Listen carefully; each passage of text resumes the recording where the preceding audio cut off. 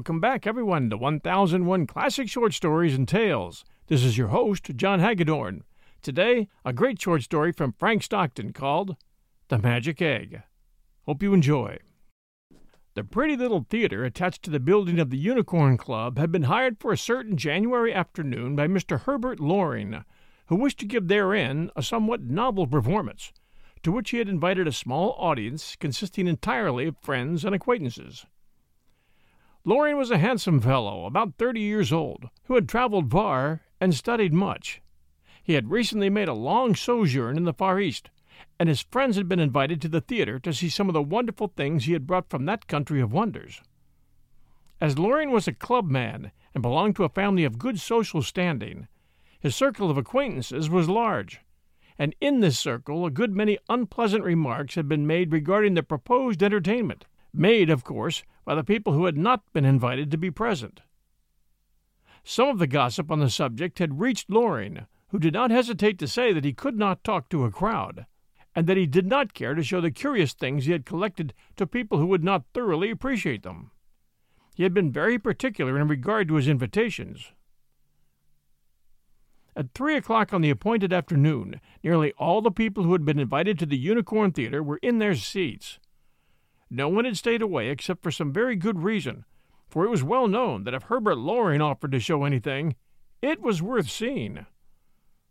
About 40 people were present, who sat talking to one another or admiring the decoration of the theater.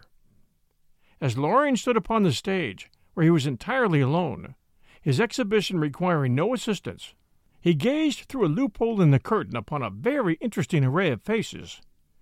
There were the faces of many men and women of society, of students, of workers in various fields of thought, and even of idlers in all fields of thought, but there was not one which indicated a frivolous or listless disposition. The owners of those faces had come to see something, and they wished to see it. For a quarter of an hour after the time announced for the opening of the exhibition, Loring peered through the hole in the curtain, and then, although all the people he had expected had not arrived, he felt it would not do for him to wait any longer. The audience was composed of well-bred and courteous men and women, but despite their polite self-restraint, Loring could see that some of them were getting tired of waiting. So, very reluctantly, and feeling that further delay was impossible, he raised the curtain and came forward on the stage. Briefly he announced that the exhibition would open with some fireworks he had brought from Korea. It was plain to see that the statement that fireworks were about to be set off on a theater stage by an amateur had rather startled some of the audience, and Loring hastened to explain that these were not real fireworks, but that they were contrivances made of colored glass, which were illuminated by the powerful lens of a lantern which was placed out of sight, and while the apparent pyrotechnic display would resemble fireworks of strange and grotesque designs, it would be absolutely without danger. He brought out some little bunches of bits of colored glass, hung them at some distance apart on a wire which was stretched across the stage just high enough for him to reach it, and then lighted his lantern, which he placed in one of the wings, lowered all the lights in the theater, and began his exhibition. As Loring turned his lantern on one of the clusters of glass lenses, strips, and points, and, unseen himself, caused them to move by means of long cords attached, the effects were beautiful and marvelous. Little wheels of colored fire rapidly revolved. Miniature rockets appeared to rise a few feet and to explode in the air, and while all the ordinary forms of fireworks were produced on a diminutive scale, there were some effects that were entirely novel to the audience.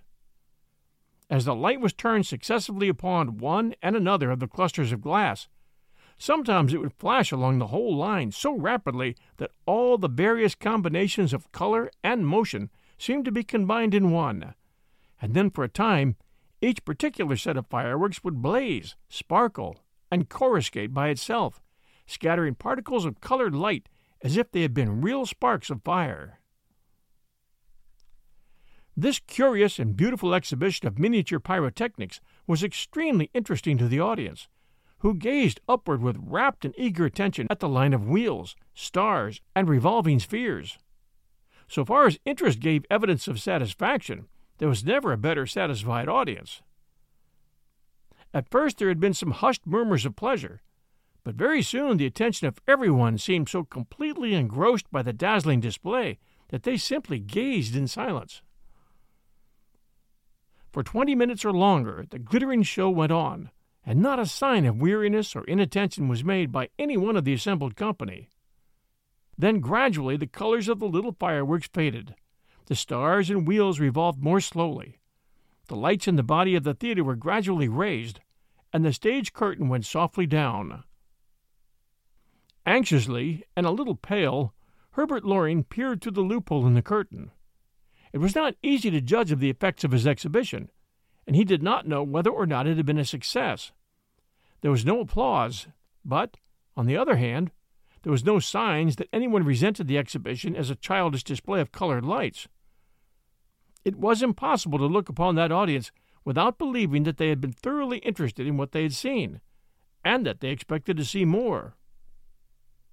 For 2 or 3 minutes Loring gazed through his loophole, and then, still with some doubt in his heart, but with a little more color in his cheeks, he prepared for the second part of his performance. At this moment there entered the theater, at the very back of the house, a young lady. She was handsome and well-dressed, and as she opened the door, Loring had employed no ushers or other assistants in this little social performance.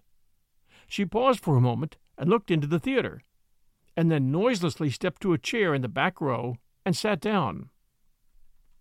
This was Edith Starr, who, a month before, had been betrothed to Herbert Loring.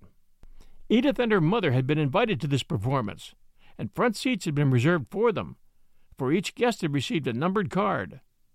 But Mrs. Starr had a headache and could not go out that afternoon, and for a time her daughter had thought that she too must give up the pleasure Loring had promised her and stay with her mother. But when the elder lady dropped into a quiet sleep, Edith thought that, late as it was, she could go by herself and see what she could of the performance. We'll return with The Magic Egg by Frank Stockton right after these sponsor messages. And now, back to our story. She was quite certain that if her presence were known to Loring, he would stop whatever he was doing until she had been provided with a seat which he thought suitable for her, for he had made a point of her being properly seated when he gave the invitations. Therefore, being equally desirous of not disturbing the performance and of not being herself conspicuous, she sat behind 2 rather large men, where she could see the stage perfectly well, but where she herself would not be likely to be seen. In a few moments the curtain rose, and Loring came forward, carrying a small, light table, which he placed near the front of the stage, and for a moment stood quietly by it.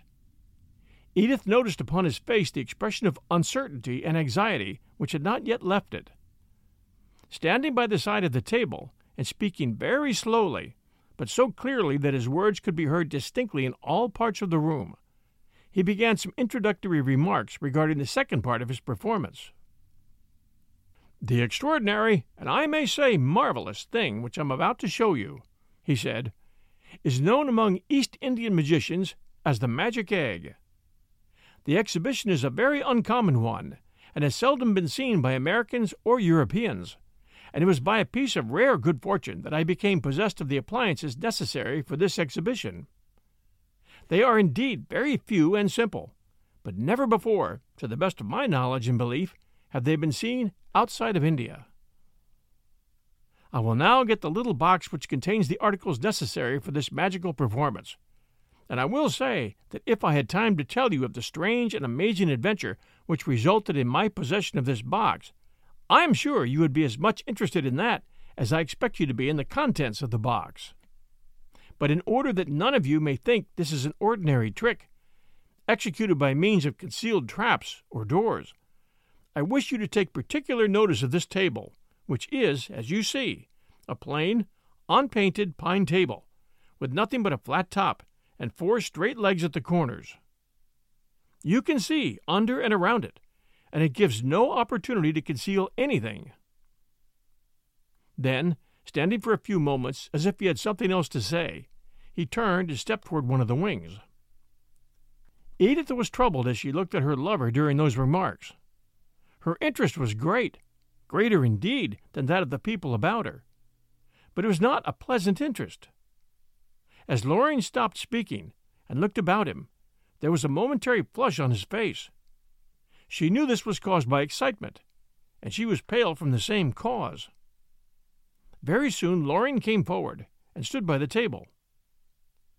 "Here is the box," he said, "of which I spoke, and as I hold it up, I think you all can see it.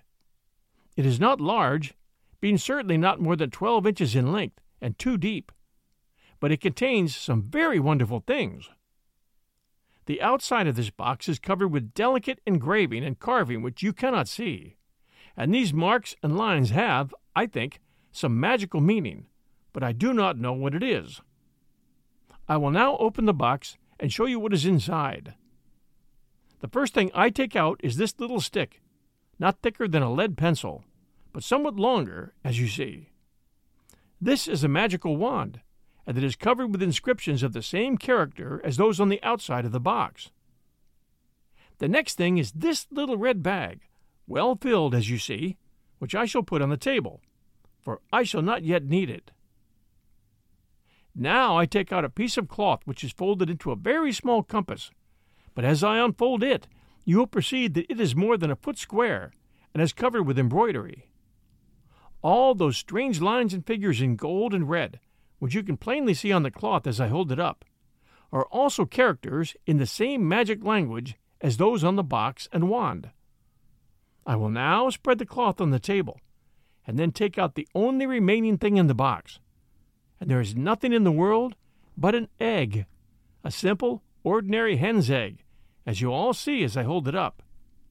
It may be a trifle larger than an ordinary egg, but then, after all, it is nothing but a common egg, that is, in appearance. In reality, it is a good deal more. Now I will begin the performance." And as he stood by the back of the table, over which he had been slightly bending, and threw his eyes over the audience, his voice was stronger, and his face had lost all its pallor. He was evidently warming up with his subject.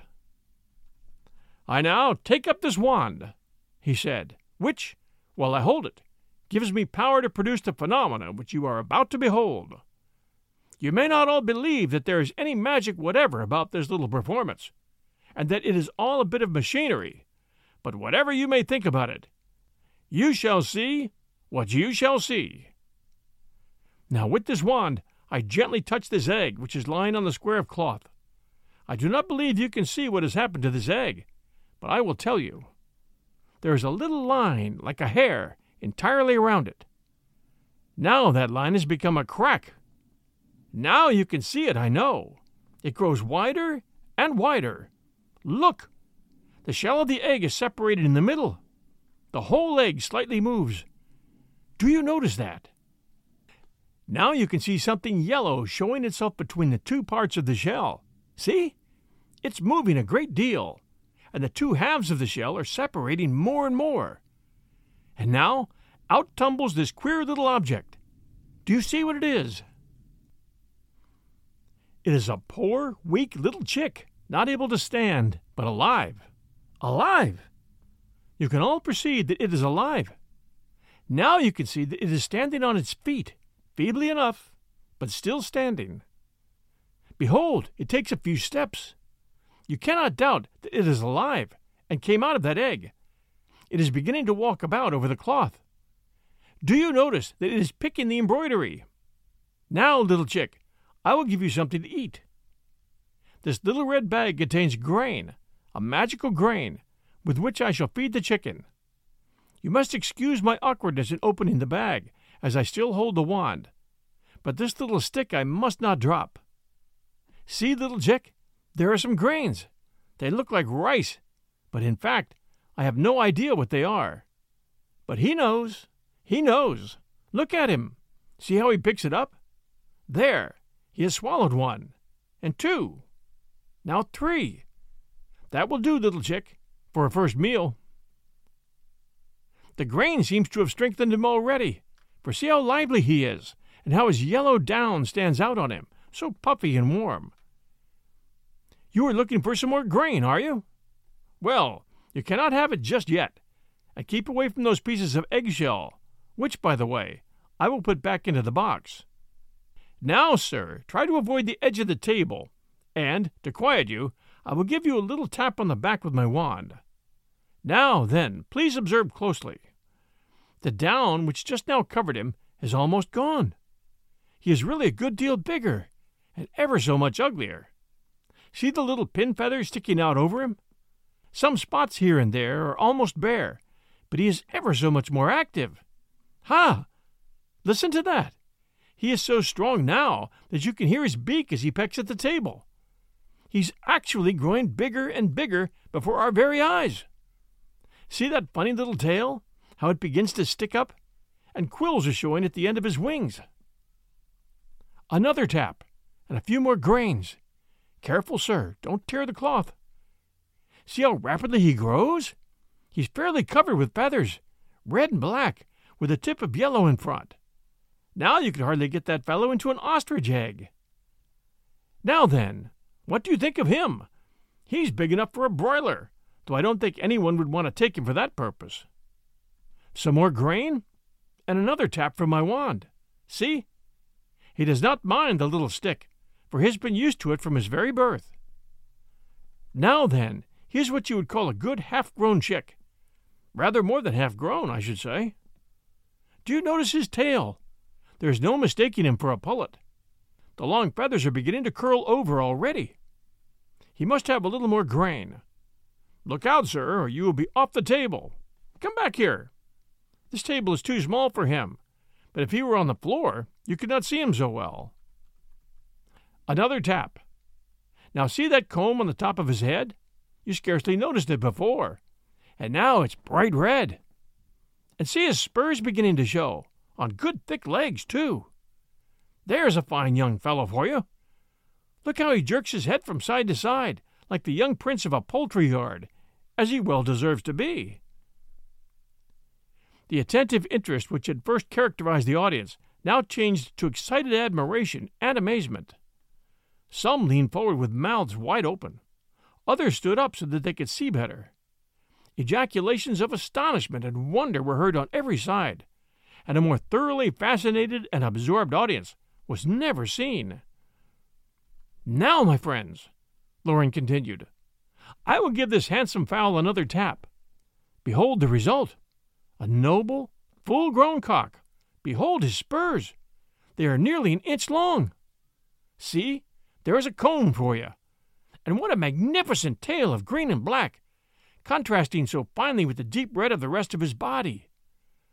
Well, sir, you're truly too big for this table.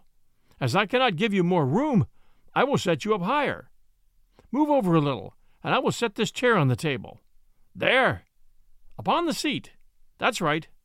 But don't stop. There is the back, which is higher yet. Up with you. Ha! There! He nearly upset the chair, but I will hold it. See? He has turned around. Now then, look at him. See his wings as he flaps them. He could fly with such wings. Look at him. See that swelling breast. Listen. Did you ever hear a crow like that? It fairly rings through the house. Yes, I knew it. There's another. At this point, the people in the house were in a state of wild excitement. Nearly all of them were on their feet, and they were in such a condition of frantic enthusiasm that Loring was afraid some of them might make a run for the stage. Come, sir, cried Loring, now almost shouting. That will do. You've shown us the strength of your lungs. Jump down on the seat of the chair. Now on the table. There, I will take away the chair, and you can stand for a moment on the table and let our friends look at you. But only for a moment. Take that tap on your back. Now, do you see any difference? Perhaps you may not, but I do. Yes, I believe you all do. He is not the big fellow he was a minute ago. He is really smaller. Only a fine cockerel. A nice tail, that, but with none of the noble sweep that it had just a minute ago. No, don't try to get off the table. You can't escape my wand. Another tap. Behold, a half-grown chicken, good to eat, but not a crow in him. Hungry, are you? But you need not pick at the table that way. You get no more grain, but only this little tap. Ha-ha! What are you coming to? There is a chicken barely feathered enough for us to tell what color he is going to be. Another tap will take still more of the conceit out of him. Look at him. There are his pin feathers and his bare spots. Don't try to get away. I can easily tap you again. Now then, here is a lovely little chick, fluffy with yellow down. He is active enough, but I shall quiet him. One tap, and now what do you see? A poor, feeble chicken, scarcely able to stand, with his down all packed close to him as if he'd been out in the rain. Ah, little chick, I will take the 2 halves of the eggshell from which you came, and put them on each side of you. Come now, get in. I close them up. You are lost to view. There is nothing to be seen but a crack around the shell. Now it is gone. There, my friends, as I hold it up high, behold the magic egg, exactly as it was when I first took it out of the box, into which I will place it again, with the cloth and the wand and the little red bag, and shut it up with a snap. I will let you take one more look at this box before I put it away behind the scenes. Are you satisfied with what I've shown you? Do you think it is really as wonderful as you supposed it would be?" At these words, the whole audience burst into riotous applause, during which Loring disappeared, but he was back in a moment. "Thank you," he cried, bowing low, and waving his arms before him in the manner of an Eastern magician making a salaam. From side to side he turned, bowing and thanking, and then, with a hearty, "Good-bye to you! Good-bye to you all!" he stepped back and let down the curtain. For some moments the audience remained in their seats as if they were expecting something more, and then they rose quietly and began to disperse. Most of them were acquainted with one another, and there was a good deal of greeting and talking as they went out of the theater. When Loring was sure the last person had departed, he turned down the lights, locked the door, and gave the key to the steward of the club. He walked to his home a happy man. His exhibition had been a perfect success, with not a break or flaw in it from beginning to end. "I feel," thought the young man as he strode along, "as if I could fly to the top of that steeple, and flap and crow until all the world heard me." That evening, as was his daily custom, Herbert Loring called upon Miss Starr. He found the young lady in the library. "I came in here," she said, "because I have a good deal to talk to you about, and I do not want interruptions." With this arrangement, the young man expressed his entire satisfaction, and immediately began to inquire the cause of her absence from his exhibition in the afternoon. "But I was there," said Edith.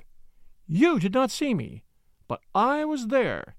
Mother had a headache, and I went by myself." "You were there?" exclaimed Loring, almost starting from his chair. "I don't understand. You were not in your seat." "No," answered Edith. "I was on the very back row of seats. You could not see me, and I did not wish you to see me." "Edith!" exclaimed Loring, rising to his feet and leaning over the library table, which was between them. "When did you come? How much of the performance did you see?" "I was late," she said. "I did not arrive until after the fireworks, or whatever they were." For a moment Loring was silent, as if he did not understand the situation. "Fireworks?" he said. "How did you know there had been fireworks?" "I heard the people talking of them as they left the theater," she answered. "And what did they say?" he inquired quickly. "They seemed to like them very well," she replied. "But I do not think they were quite satisfied. From what I heard some persons say, I inferred that they thought it was not very much of a show to which you had invited them." Again Loring stood in thought, looking down at the table, but before he could speak again, Edith sprang to her feet. "Herbert Loring," she cried, "what does all this mean? I was there during the whole of the exhibition of what you called the magic egg. I saw all those people wild with excitement at the wonderful sight of the chicken that came out of the egg, and grew to full size, and then dwindled down again, and went back into the egg. And, Herbert, there was no egg, and there was no little box, and there was no wand, and no embroidered cloth, and there was no red bag, nor any little chick, and there was no full-grown fowl, and there was no chair that you put on the table. There was nothing, absolutely nothing, but you and that table. Even the table was not what you said it was. It was not an unpainted pine table with 4 straight legs. It was a table of dark polished wood, and it stood on a single post with feet. There was nothing there that you said was there. Everything was a sham and a delusion. Every word you spoke was untrue. And yet everybody in that theater, excepting you and me, saw all the things that you said were on the stage. I know they saw them all, for I was with the people, and heard them, and saw them, and at times I fairly felt the thrill of enthusiasm which possessed them as they glared at the miracles and wonders you said were happening. Loring smiled. "Sit down, my dear Edith," he said. "You are excited, and there is not the slightest cause for it. I will explain the whole affair to you. It is simple enough. You know that study is the great object of my life. I study all sorts of things, and just now I'm greatly interested in hypnotism. The subject has become fascinating to me. I've made a great many successful trials of my power, and the affair of this afternoon was nothing but a trial of my powers on a more extensive scale than anything I've ever attempted. I wanted to see if it were possible for me to hypnotize a considerable number of people without anyone suspecting what I intended to do. The result was a success. I hypnotized all those people by means of the first part of my performance, which consisted of some combinations of colored glass with lights thrown upon them. They revolved and looked like fireworks, and were strung on a wire high up on the stage. I kept up the glittering and dazzling show, which was well worth seeing, I can assure you, until the people had been straining their eyes upward for almost half an hour. And this sort of thing, I will tell you if you do not know it, is one of the methods of producing hypnotic sleep. There was no one present who was not an impressionable subject, for I was very careful in sending out my invitations. And when I became almost certain that my audience was thoroughly hypnotized, I stopped the show and began the real exhibition, which was not really for their benefit, but for mine. Of course, I was dreadfully anxious for fear I had not succeeded entirely, and that there might be at least some one person who had not succumbed to the hypnotic influences, and so I tested the matter by bringing out that table and telling them it was something it was not. If I had any reason for supposing that some of the audience saw the table as it really was, I had an explanation ready, and I could have retired from my position without anyone supposing that I had intended making hypnotic experiments. The rest of the exhibition would have been some things that anyone could see, and as soon as possible I would have released from their spell those who were hypnotized. But when I became positively assured that everyone saw a light pine table with 4 straight legs, I confidently went on with the performance of the magic egg. Edith Starr was still standing by the library table. She had not heeded Loring's advice to sit down, and she was trembling with emotion. "Herbert Loring," she said, "you invited my mother and me to that exhibition. You gave us tickets for front seats, where we would be certain to be hypnotized if your experiment succeeded, and you would have made us see that false show, which faded from those people's minds as soon as they recovered from the spell. For as they went away, they were talking only of the fireworks, and not one of them mentioned a magic egg, or a chicken, or anything of the kind. Answer me this. Did you not intend that I should come and be put under that spell?" Loring smiled. "Yes," he said, "of course I did. But then your case would have been different from that of the other spectators. I should have explained the whole thing to you, and I am sure we would have had a great deal of pleasure, and profit too, in discussing your experiences. The subject is extremely—" "Explain to me," she cried. "You would not have dared to do it. I do not know how brave you may be, but I know you would not have had the courage to come here and tell me that you had taken away my reason and my judgment, as you took them away from all those people, and that you had made me a mere tool of your will, glaring and panting with excitement at the wonderful things you told me to see, where nothing existed. I have nothing to say about the others. They can speak for themselves, if they ever come to know what you did to them. I speak for myself. I stood up with the rest of the people. I gazed with all my power, and over again I asked myself if it could be possible that anything was the matter with my eyes or my brain, and if I could be the only person there who could not see the marvelous spectacle that you were describing. But now I know that nothing was real, not even the little pine table, not even the man. "Not even me?" exclaimed Loring. "Surely I was real enough." "On that stage, yes," she said.